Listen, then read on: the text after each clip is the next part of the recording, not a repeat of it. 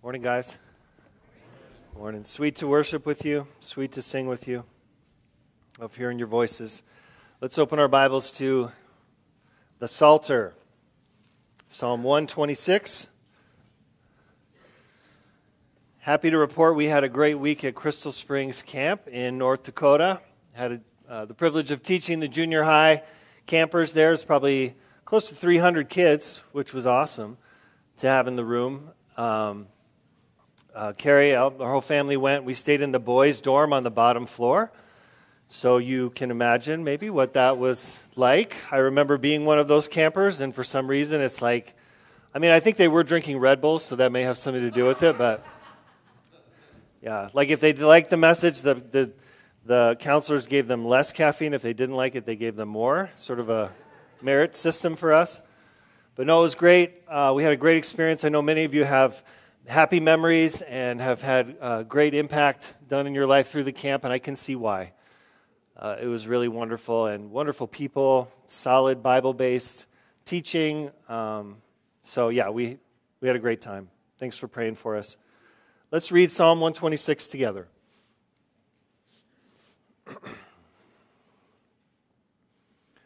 When the Lord restored the fortunes of Zion, we were like those who dream. Then our mouth was filled with laughter, and our tongue with shouts of joy. Then they said among the nations, the Lord has done great things for them.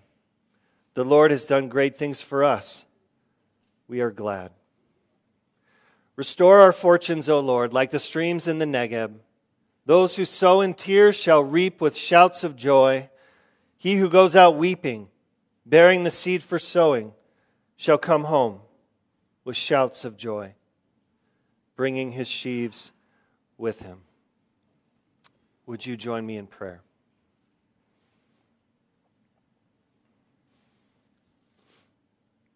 Father, we come in the name of Jesus and through his mediation. Only because the veil was torn through the cross are we able to approach the Holy of Holies with confidence, boldness, and not be struck dead. We come by the power of the Spirit, at work and living, dwelling, filling all those who have placed their trust in Jesus Christ. So, Father, we come needy, helpless, and asking you for grace and forgiveness. Lord, we are thankful and we are mindful of our country today, the many blessings, just common grace blessings that you have seen fit to bestow on us in this age of the world, in this time of our country.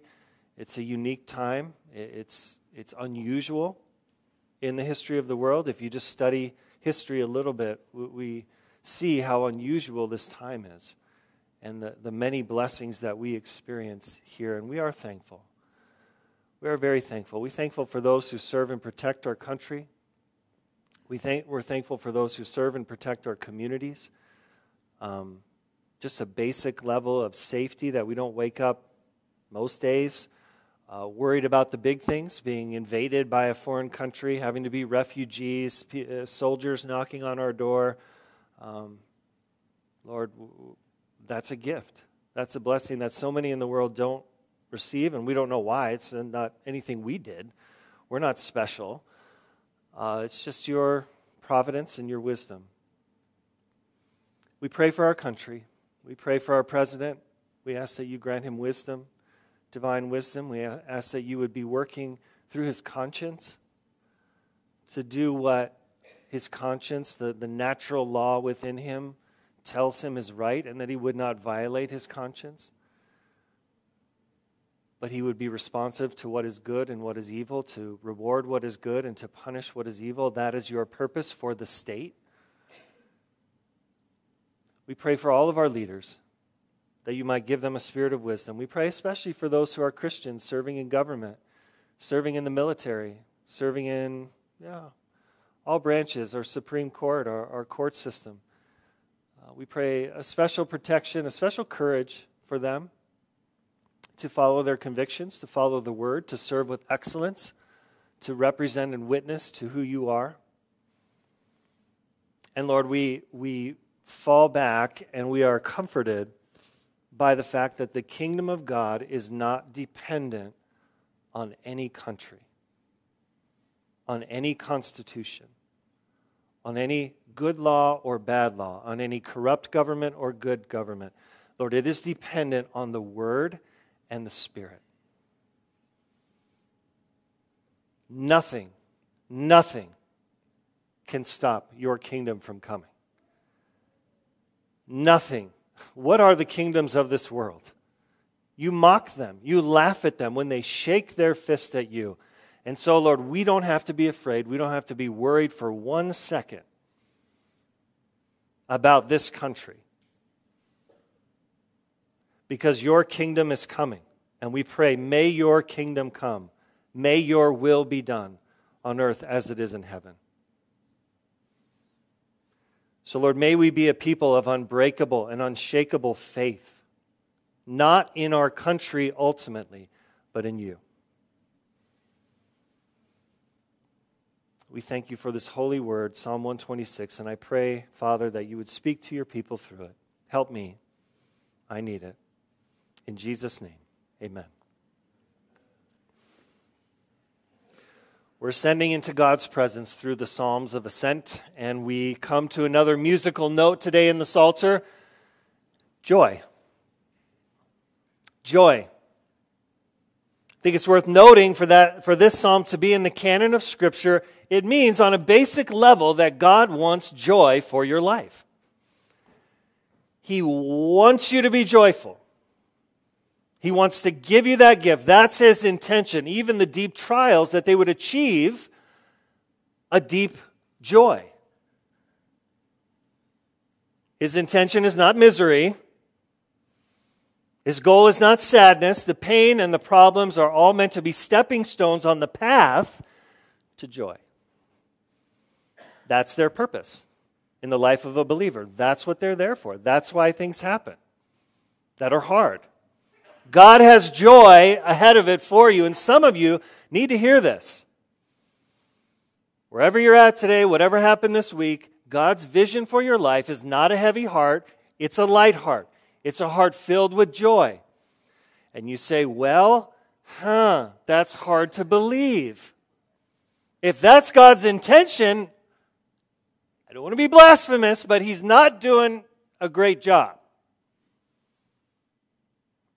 Here's where there can be confusion. Joy in the Bible is not happiness. Joy in the Bible is not happiness. Happiness is based on earthly circumstances, which we're always thankful for when God gives those good things in our life. But happiness can be taken from you when your circumstances aren't good. Joy cannot be taken from you. Joy is based on heavenly realities that are fixed and firm, solid. Joy is like a beautiful flower that you place in a steel safe. Nothing can touch it. You do your worst. Burn the building down. Burn my life down. You cannot touch it. It's safe because it's rooted in God. Not in the changing, temporary, finite things of life, but in the eternal. I am the same yesterday, today, and forever. My promises are sure. God. Here's the big idea in Psalm 126. In God's hands, sorrow produces joy. In God's hands, sorrow produces joy. Not just sorrow leads to joy, it produces it. It produces it. In other words, every pain in your life is pregnant with joy. You don't know how, you don't know when, but it's going to give birth. It will, and you have to know that. I mean, young people, okay, you're going to go through some things. Maybe you haven't. When I was in my early 20s, honestly, I hadn't gone through a whole lot. But I wish I had this deeper in my bones when I was going through my 20s, going through my 30s, that when pain, when hard things came into my life, okay, I have to see those as though God has joy for me greater than the sorrow lying ahead. It's hard. It's hard to see that when you're in the middle of it, but it's true. Not just joy, but joy that exceeds the pain.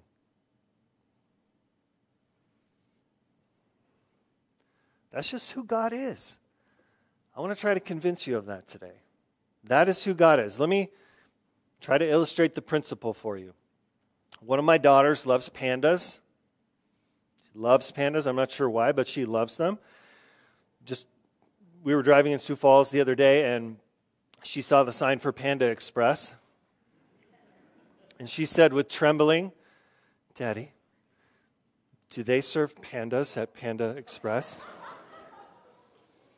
I said, "No, baby. I don't know what the meat is exactly, but it's not panda. I can tell you that." That's just to set the context for the actual story. So we're driving in Sioux Falls. Another time we go out to eat, and all the kids bring their stuffed animals into the restaurant. They bring them into the bathroom, which is gross, but that's what they did. I didn't know. We get back in the car. We're driving away. We're 5-10 minutes away, and this particular daughter had left her panda in the bathroom of the place. She's beside herself. She said, "Daddy, please, can we turn around, go back, get the panda," whose name was Israelite, by the way. So we had to be somewhere. We're like 5-10 minutes away. You know how that is, and I'm cold-hearted father, so I said no. No, we're not going back, sweetie. So all the kids begin to cry in the back seat. They begin to hurl abuse at me, which maybe was deserved, but I stood firm. "No, I'm sorry. Israelite's gone. We're going home." She sowed those tears. And wouldn't you know, a couple of months later, out of nowhere, somebody, a friend, not knowing any of this, gives her 2 pandas. So she gets those, and the joy, the tears come again, the joy in having 2 pandas after she lost one was greater, I think, because she went through that trauma. I think if somebody would just hand her 2 pandas and she didn't lose one, that's nice, thank you. But it was the loss. It was the difficulty. It was the pain in her little heart that promoted and produced a greater joy. That's the principle. That's how God works. That's who He is on a greater scale in our lives.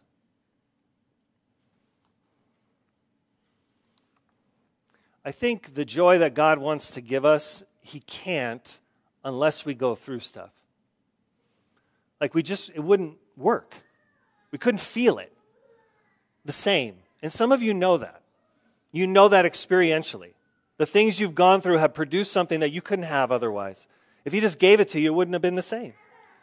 You had to go through it. And I think some of you have a hard time believing that. You have a hard time believing God's heart is to do great things for you, that His heart is joy. You feel more comfortable, honestly, with difficulty. You prefer rain to sunshine. You like winter in South Dakota. You're an enigma. I can't explain it. But the Psalm says it is normal and right for God to do great things for you. Normal. Right. Natural, as an overflow of the heart of God. It makes total sense, given who God is, that He would do great things for you. Whether it's spiritual or physical, it doesn't matter. You're cured from cancer or you become less selfish by the time you die. Great things. That is normal for the God that we serve. He loves to do that. He loves it. I saw where a daughter said this about her father, a very serious and austere man. He was entirely unselfish. In his long life, he never committed a pleasure. May that never be said of you or me.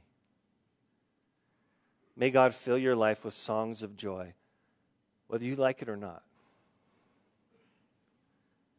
That's His heart. He wants us committing many pleasures in Him. And you know, he makes us wait sometimes for that in order to create faith in our hearts. That's even more important. What is pleasing to God? Without faith, it is impossible to please him. So he makes us wait on the joy in order to produce faith that it will come, and that makes us more like Jesus, and our joy is greater. You see? Some of you feel entitled to his goodness because you've been a good little boy or a good little girl. This is a common myth in Christianity.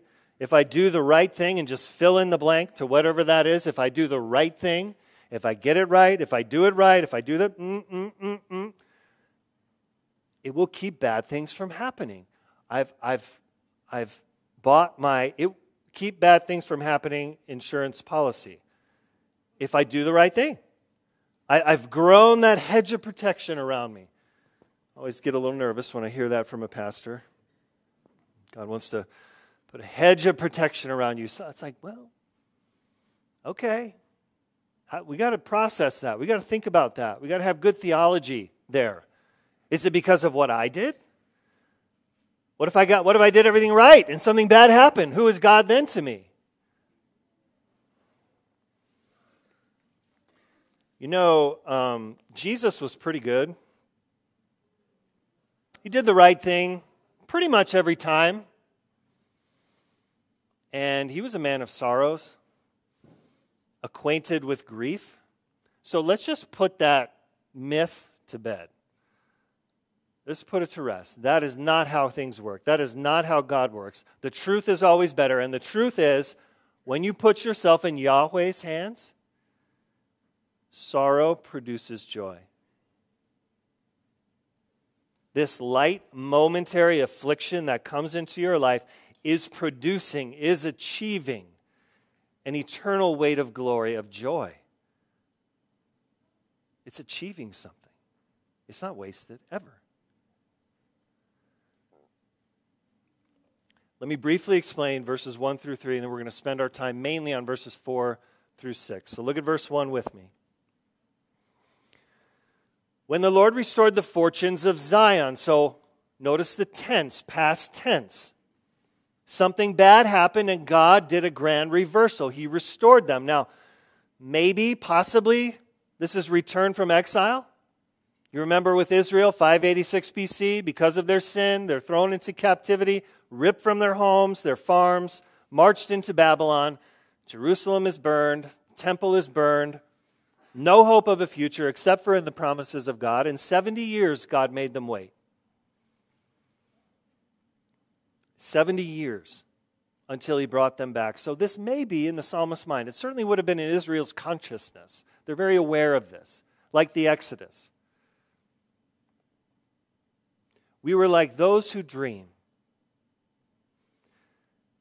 Dreams were often how God communicated or revealed his will in these times. So this isn't our language of my dream has always been to return from exile. It's not like this wish or kind of hope. It's like, no, I'm amazed that God is revealing to us that he's actually doing this. Like those in a dream, like where God is showing you something or doing something through your dream, they're experiencing it, maybe. Could be anything. Could be anything. Could be something small in his life. We don't know. Then our mouth was filled with laughter, our tongue with shouts of joy. And they said among the nations, the Lord has done great things for them. The Lord has done great things for us. We are glad. Verse 4, and I have 3 points. Number 1, expect tears. Now we come into the present. Out of the past into the present. Verse 4, restore our fortunes, O Lord, like the streams in the Negev. Now the Negev was the desert, wilderness, south of Jerusalem. So he's in a drought. Sin is winning. Bible reading and prayer are hard. The church is in a dry season. The family dinner table is filled with tension. Someone close to me is making a mess of their life. Lord, make me, make us, make them fruitful again, is what he prays. You've been there. you will be there. Walking with God means tears. Walking with God means tears. It just does. You never wept over your sin before God saved you. You might have wept because you got caught, but you didn't weep over your sin. Did you weep over grace before God saved you? How good He is, how undeserved His mercy. You weren't very sensitive to evil. You certainly weren't as sensitive. You weren't as sensitive to beauty, where things would move you emotionally that should move you emotionally. A sign of maturity in the Lord is that your heart is more touchable. Think of it that way. Ezekiel 11 tells us that God is going to give His people through Jesus and through the Spirit a heart of flesh. What's the opposite of that? Heart of stone. That's what you used to have if you're in Christ. So your heart is more touchable. It feels, which makes perfect sense. You're feeling things more the way God feels them. Evil bothers you more. Beauty enthralls you more. The bad things are worse. The good things are sweeter when you're in Christ because your heart is new. It's fleshy, touchable, soft. And sometimes this happens dramatically, like a flood, like a rainstorm, what he references here. Just boom. God does something dramatic and life. Sometimes it happens in a church. It's wilderness, wilderness, wilderness, and then boom, God does something big, and it's like, wow, that's better. But sometimes it's slower. Sometimes it's a slower path, gradual process, like planting and harvesting. Number 2, sow tears. Expect tears and sow tears. Verse 5, those who sow in tears shall reap with shouts of joy. Here's the principle. You shouldn't stuff your feelings, and you shouldn't worship your feelings. You should sow them. It's not healthy, it's not biblical, it's not Christ-like to suppress everything. And also, it's not good to worship how you feel, which is what our culture, secularism, tells you. You are what you feel. In fact, your body needs to get in alignment with how you feel. It's all about in here. There's nothing physical that can tell you any truth. It's all about how you feel. It's how you think. It's, you worship that. You bow down to that. You obey that. The Psalms strike the balance between not suppressing and not worshiping our feelings. Not suppressing, not worshiping. So, the Psalms tell us to have an emotional openness in the service of the glory of God. An emotional openness in the service of the glory of God, not in my glory. It's a generalization, but religious people tend to stuff their feelings. Secular people tend to verbalize them. I think sometimes better than us. A lot of times better. Sometimes it's really refreshing to meet someone, talk to them who's just very open, would you say? There's not like this super 12-layer carbon filter on everything they say and do. It's just a little bit open. It's like, oh, that's kind of refreshing. Carrie and I are a little different in this way. Okay, I tend to be, more internal, and I don't verbalize, and I just stay, and she is not. Like, she's out with it. And that's one thing I love about her. It's refreshing. Like, if we were water filtration systems, I'd be reverse osmosis. She would be tap. I love it. Like, it's good. It's a healthy balance. We shape each other. It's a generalization, but Midwest people tend to stuff their feelings. If you agree, just do a very slight nod. You bet. Okay, maybe men more than women. Yeah, fair enough. Okay, we'll take that. But your tears are God's seeds. Your tears are God's seeds. You have to sow them. How? How do you sow your sorrows? Well, first and foremost, you pray them. You pray them. You give them to God. You sow them into His economy, into His field. You share them with your church family, and you experience them. It's important. You don't suppress. You don't escape. You don't deny. And you don't pretend everything's fine. How are you? Fine. Really? You have to experience them. You have to embrace them, knowing, believing that if you sow those tears into God, it will produce joy. That's amazing. I heard Eugene Peterson say that Christians need to learn to cuss without cussing. Yeah, we do. Do you know how to cuss without cussing to God? If you don't, just keep reading the Psalms. That's what they're doing. My plan is to use British cuss words because they don't mean bad things to us. We'll see how that goes. Maybe the Holy Spirit will convict me. I don't know. Tim Keller says that at times Christians need to pray, and catch this, pre-reflective outbursts from the very depths of our being in the presence of God. Pre-reflective outbursts. Meaning, don't overthink it. Don't try. How many of you feel so much pressure when you pray that you got to get it right? You got to say the right thing.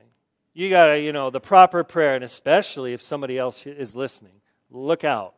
It's like a war inside. Sometimes just don't think about it so much. Just pray your heart. Just pray your heart. Have an outburst.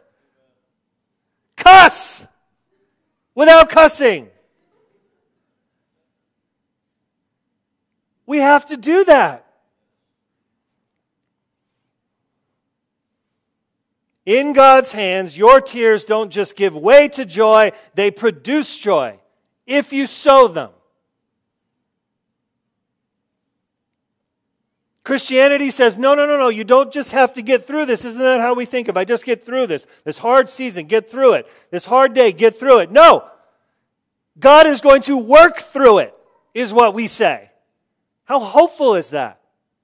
How much better is that than just, hang on.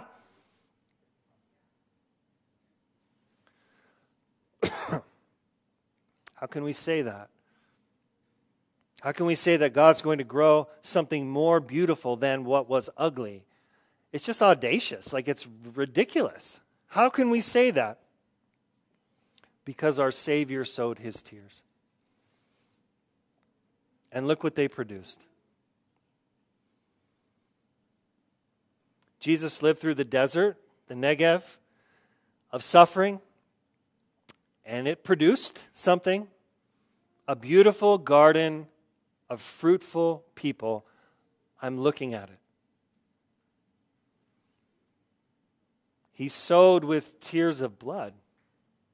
I don't even know how that's possible medically or what that means, but it's hard. That's all I get out of it.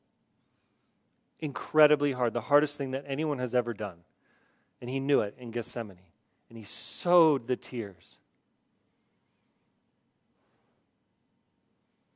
And He sowed it, guys, He sowed the tears so that you and I would never have to sing a song of lament again. That day is coming when the only song we will sing is joy. Now in part, one day in full.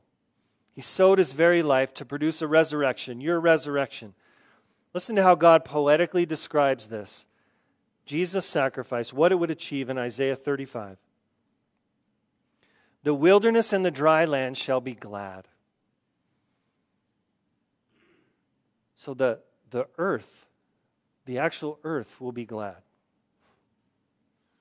The desert shall rejoice and blossom like the crocus. I had to look that up. It's a flower. It shall blossom abundantly and rejoice with joy and singing. The glory of Lebanon shall be given to it, the majesty of Carmel and Sharon. They shall see the glory of the Lord, the majesty of our God. That's just a picture of what life will be like when this earth is made new. Any of you who believe that Jesus died for your sins, you will participate in it. That is your future. And I want that for everybody here. Can't earn it, can't work for it, can only receive it as a gift of God's grace. See, Jesus sowed his life. He gave it away. He laid it down. And the Father honored that by raising him from the dead and giving him great, great joy, the joy that was set before him, his people. And that's why you can be confident he'll do the same for you. If he did it for Jesus, he will do it for you because you are in him by faith. Number 3, reap joy. We expect tears, we sow the tears, but we reap joy. Verse 6. He who goes out weeping, bearing the seed for sowing, shall come home with shouts of joy, bringing his sheaves with him. Joy isn't something you can buy. I mean, we went to a comedy show recently, and it was really funny. We laughed really hard. But I wouldn't say it was joy. I mean, we paid for it. It's fine. It's good. Like, I needed a good laugh. But I don't think joy is something you can buy or conjure up on your own. I think it's an overflow of being filled with the goodness of God. It just spills over. It just happens. It comes out of abundance. It's a natural harvest. Laughter, real laughter, like the best kind, is not nervous giggles or, coming from anxiety or defensiveness. It is delight bubbling up from the promises of God. It is the result of choosing to look away from yourself and toward God. And that's really hard when you're going through a trial. But that's what we need to do. I want to look at me. I got to look outside myself. That's where joy is found. So, is the Christian life hard? Yes. But it's also fun. It's also fun. Can I have an amen, please? Oh my gosh, you people. You get a front row seat for miracle after miracle, grace upon grace. Like, you have a reason to laugh. You have a reason to be happy, joyful every day.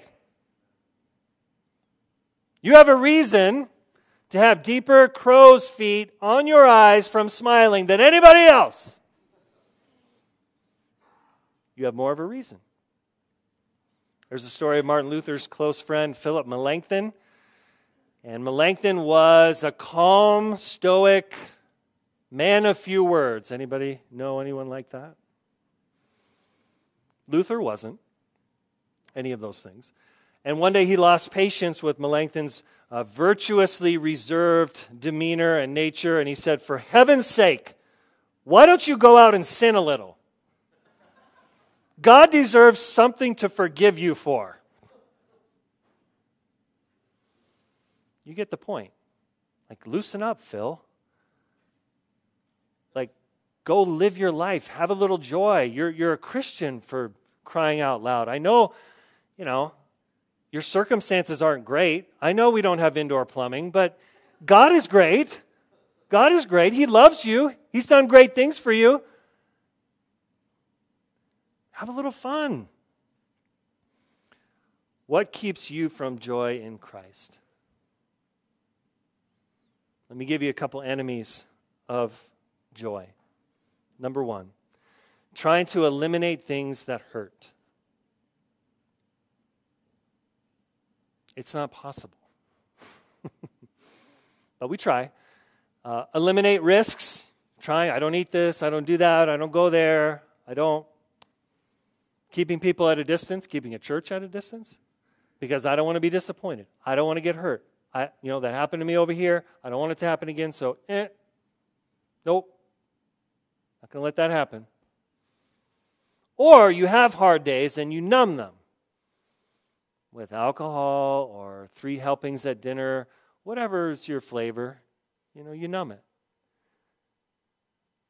Try to eliminate it. Try to get rid of it. Try to avoid it, one way or the other. And they're just dead ends. They're joy killers. It is impossible to eliminate all the hard things in your life, but you can exhaust yourself by trying. I guarantee you that. When they come, embrace them, believing God has brought this in order to produce deeper joy in my life. Amazing. Second enemy of joy, self-pity. Self-pity is the tendency to feel sorry for yourself because you're not getting what you think you deserve. So tempting. So tempting. Self-pity is pride in action. I deserve better. It is selfish sadness. Why me? Why me?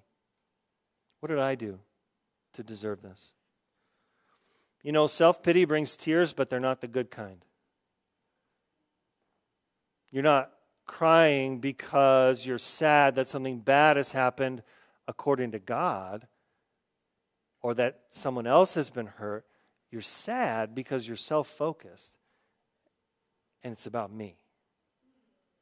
So I'm crying about me. I deserve better. That's the mantra of self-pity. I deserve better. It makes you a small little person. You have no energy for God, no interest in others. You can't forgive. You're overly sensitive to slights. You're impatient. You're angry because all your energy is saved up for being sad for you. That's where all your energy is going. All your thought life is coming. Just comes right back to you. Doesn't go out. Doesn't go up. And so you're exhausted and you're sad.